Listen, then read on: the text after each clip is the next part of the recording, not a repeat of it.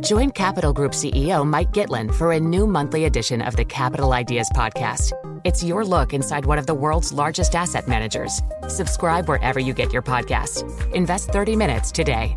American Funds Distributors, Inc.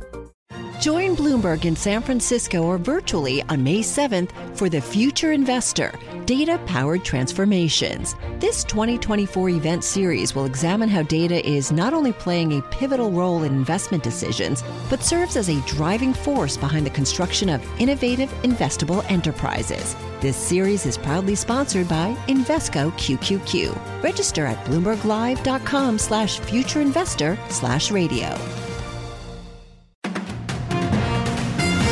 Good morning. I'm Rashad Salamat. And I'm Doug Krisner. Here are the stories we're following today. And it's all about also, what that jobs report is likely to do in the U.S. should provide us with just a snapshot of where the U.S. economy is, which is, of course, vital for setting monetary policy. Getting that data in a little under 14 and a half hours. Bloomberg's Michael McKee has a preview. Barring a surprise, the payrolls report is forecast to show a continuing slowdown in hiring during August. While this week's JOLTS report showed the number of openings remains elevated, monthly jobs creation has been trending lower. Companies aren't laying off workers, but they are cutting back on hiring as they wait to see whether recession forecasts come true. Fed officials also want to see if unemployment starts to rise.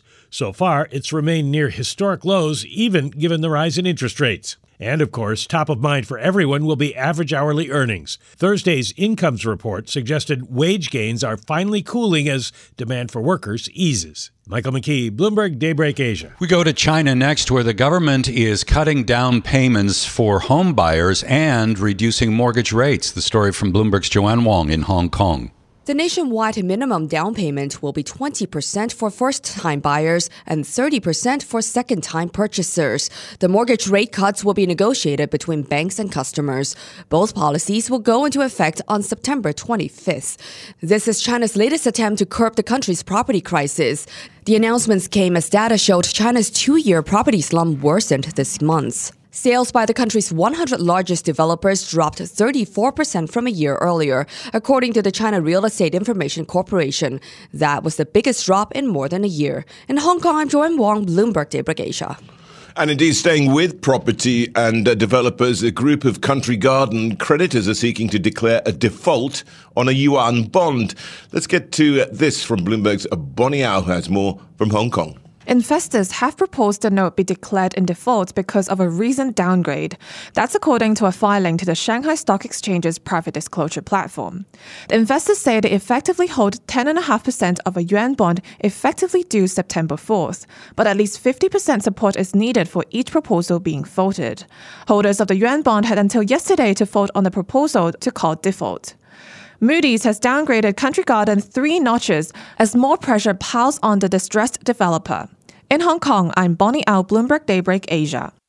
Meanwhile, developer China Evergrande said it couldn't make payments for investment products this month due to a liquidity crunch. Its restructuring process has been in limbo since it defaulted a couple of years ago. Well, U.S. Treasury Secretary Janet Yellen is heading to India, but China is also very much on her mind. The story from Bloomberg's Denise Pellegrini. Yellen will go to New Delhi the second week in September, joining President Biden at the G20 summit. This is her 4th visit to India in less than a year. She'll be meeting her Indian counterparts and seeking to strengthen bilateral economic ties. The gathering will also offer another opportunity to engage with Chinese officials at a time of mounting concern over the potential ripple effect of China's economic slowdown and financial strains among the property developers.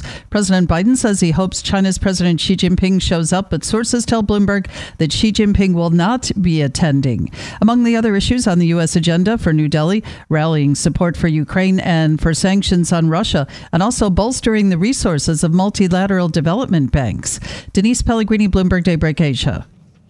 We're hearing that ARM Holdings is preparing to set a price range for its US IPO before embarking on an investor roadshow next week. The chip designer considering pricing its shares on the 13th of September, and it wants to begin trading the next day. The roadshow is to promote the offering. It's expected to come after the Labor Day holiday, and we're told ARM is aiming to raise between $5 and $7 billion with this offering, and the valuation then could end up in the range of between $50 and $60 billion. Broadcom is one of the world's world's 5 largest semiconductor manufacturers, and today the company gave a disappointing forecast for the current quarter. The story from Bloomberg's Charlie Pellet. It signals that demand for electronic components remains sluggish. Broadcom said revenue will be about $9.27 billion in the fiscal fourth quarter. That compares with an average Wall Street estimate of $9.28 billion, with some analysts predicting as much as $9.8 billion. The outlook shows that Broadcom is mired in a broad spending slowdown, even as the artificial intelligence boom fuels demand in pockets of the industry. In New York, Charlie Pellet, Bloomberg, Daybreak Asia. So the employment report for August due tomorrow morning, 8:30 a.m. Wall Street time. We told you about that a moment ago. Word today that U.S. small businesses reported fewer unfilled positions in the month of August. This is data from the National Federation of Independent Business. It shows unfilled positions are now at their lowest level since February 2021. And the NFIB also reported fewer small business owners raising worker compensation. Well, at the same time today, job cuts, that's the survey from Challenger Gray in Christmas. Overall cuts totaled more than 75,000 in the month of August. Obviously a number amplified by the bankruptcy of Yellow Corporation. That August employment data due tomorrow, and today a survey from 22V Research finds 60% of investors are expecting a softer than estimated number on job growth. Let's get to global news next. Former President Donald Trump pleads not guilty in Georgia. Dan Schwartzman is here. Danny? Doug, get your popcorn ready because this is going to be something to behold. Trump has waived his right to an in-person arraignment, sparing him from having to appear in court on September 6th, and that would have been broadcast live. Trump pled not guilty to state charges. He conspired to overturn the 2020 presidential election results. The 77-year-old is one of 19 defendants indicted by Fulton County DA Fonnie Willis of participating in a, quote, criminal enterprise to keep Trump as president. Meanwhile, the Atlanta Journal-Constitution reports that the Fulton County judge has said the Trump court proceedings will in fact be televised. China and the U.S. acknowledging that military officials from the two countries met earlier this month at a defense chiefs conference in Fiji. Admiral John Aquilino, the head of the U.S. Indo-Pacific Command, and General Xu Xiling, the Deputy Joint Chief of Staff of the People's Liberation Army, held a meeting for what's believed to be the first time since August of 2022. China had suspended military ties with the U.S. after then House Speaker Nancy Pelosi visited Taiwan. Relations were then even more strained after the U.S. shot down an alleged Chinese spy balloon that flew over the country. That was back in February. Former House Speaker Nancy Pelosi, in a sit-down with Bloomberg's Francine Lacroix in Venice, Italy, says, despite differences, we do have to work with China. We don't have shared values, but we have a shared planet, and we have to work with the Chinese to save the planet, because they're now, I think, the biggest emitter. If not us, they're second, and they're part of the solution in all this. You can see that full interview on Leaders with Lacroix airing at 9:30 p.m. New York time on September 27th in the States, then at 6:30 p.m. London time the next day. President Biden says he'll visit Hurricane Idalia ravaged Florida on Saturday. The Category 3 storm flooded towns across the state, leaving hundreds of thousands without power. Biden has been criticized for a seemingly slow response to the wildfire in Maui earlier this month. Biden says he has spoken with Governor Ron DeSantis 3 times today to assure him that the federal government would continue to provide all necessary resources to help the state recover. In Florida, DeSantis gives an update on power outages across the state. As of 6 a.m. today, there are approximately 146,000 power outages reported across the state, but power is being restored quickly. Thus far, 420,000 accounts that lost power during the storm have been restored. Biden will be in Florida Saturday to tour areas hit hard by Hurricane Idalia. Global news 24 hours a day, powered by more than 2,700 journalists and analysts in more than 120 countries. I'm Dan Schwartzman. This is Bloomberg. The Capital Ideas Podcast now has a new monthly edition hosted by Capital Group CEO Mike Gitlin. Investment professionals reveal their best mentors, how they find their next great idea, and a few funny stories. Subscribe wherever you get your podcasts. American Funds Distributors, Inc. Join Bloomberg in San Francisco or virtually on May 7th for The Future Investor, Data-Powered Transformations. This 2024 event series will examine how data is not only playing a pivotal role in investment decisions, but serves as a driving force behind the construction of innovative, investable enterprises. This series is proudly sponsored by Invesco QQQ. Register at BloombergLive.com/futureinvestor/radio. Let's get to our guest. Liz Ann Saunders is with us. She is Managing Director, also the Chief Investment Strategist at Charles Schwab. And Liz Ann is in Boston, Massachusetts. Liz Ann, thanks for being with us. I'm curious to get your take right out of the gate on how you see the economy in the States right now and where the Fed is in all of that mix. Sure, and thanks for having me. We've had the view that this has been a rolling recession or a series of rolling recessions at the sectoral level, meaning segments of the economy for more than a year and a half right now. And I think that's the best way to think about this very unique cycle where we've had recessions in areas like housing related, a lot of consumer-oriented goods, manufacturing. We just had the later offsetting strength on the services side, and in turn, the labor market. And I think from the Fed's perspective, part of the reason why they're focusing on inflation metrics at a more granular level, like core services ex housing, is they want to get to the heart of where inflation has been most sticky, and that's where it accelerated later. So I think that the simplicity around recession versus no recession, and in turn what the Fed's reaction function misses the nuances that make this cycle unlike any other. So tell me here as well then, when you look here at what happened, Liz, with the PCE number, what did you make of it? It was pretty much in line, but again, it's not gone up.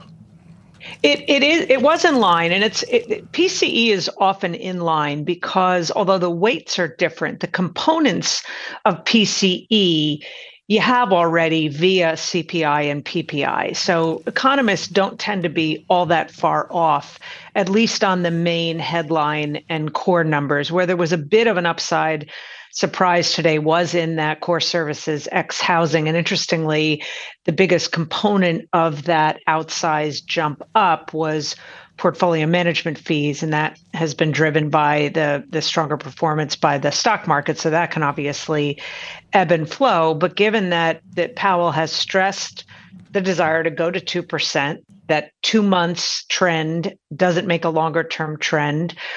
They're not there yet on inflation, and it's part of the reason why there's so much focus on tomorrow's jobs report. Today's action in the market was very churn-like, and I think that reflects the uncertainty with regard to tomorrow. So you were talking earlier about the notion of a rolling recession. Maybe we have seen a few, one possibly in manufacturing, another that was in the housing market, at least temporarily. But one of the things that's really surprising is how well the consumer is holding up. I was struck by the consumer spending number today, a gain in July of 0.6%. Haven't seen that since the beginning of the year. Where is the American consumer right now, in your view?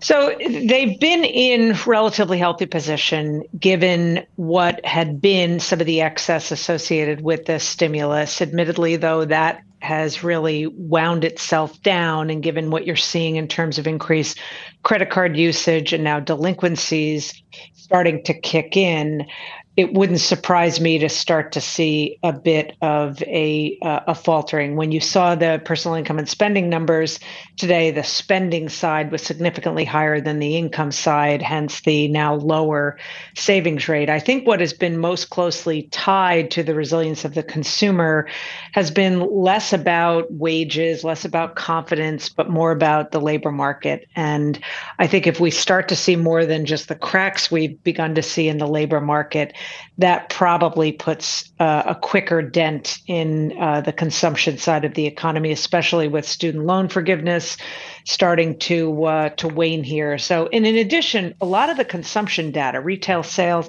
is expressed in nominal terms, not in real terms. And so I think important in this environment is to look at what's happening in terms of unit sales as opposed to dollar sales in nominal terms, which in many cases is sort of looks high because inflation and prices have been high.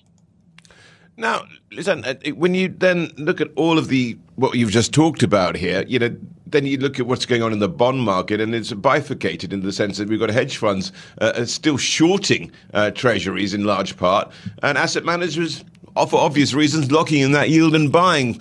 What side of the equation would you be on?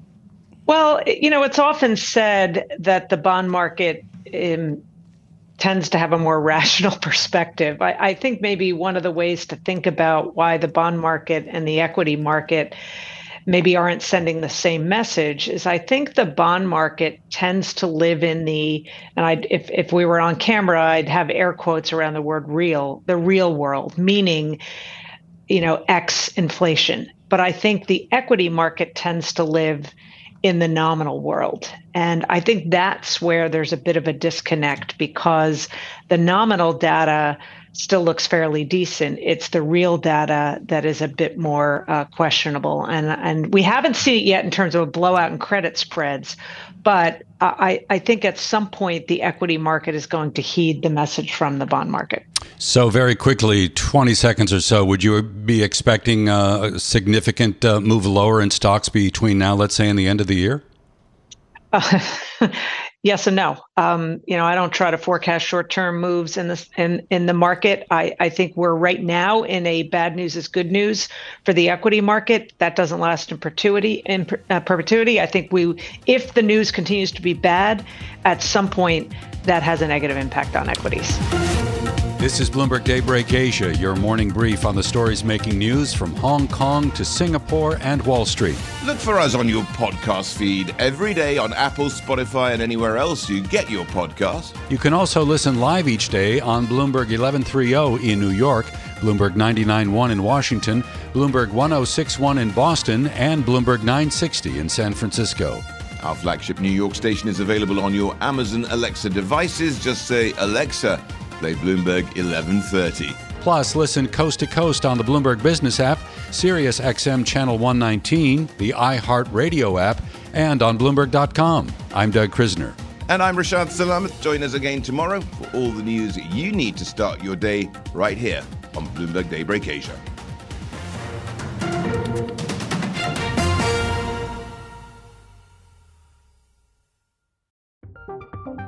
From Silicon Valley to Wall Street, the promise and perils of artificial intelligence are playing out on the world stage. But what will the next phase of AI adoption look like? Which companies, from big tech to startups, will dominate? And where do the risks and unintended consequences lie? I'm Emily Chang. Join me at Bloomberg Tech in San Francisco, May 9th, to answer many of the industry's burning questions, alongside Snap's Evan Spiegel, Xbox President Sarah Bond, OpenAI's Brad Lightcap, top researcher Dr. Fei-Fei Li of Stanford, and many more. More details and just a few tickets left at Bloomberg.com/TechSF.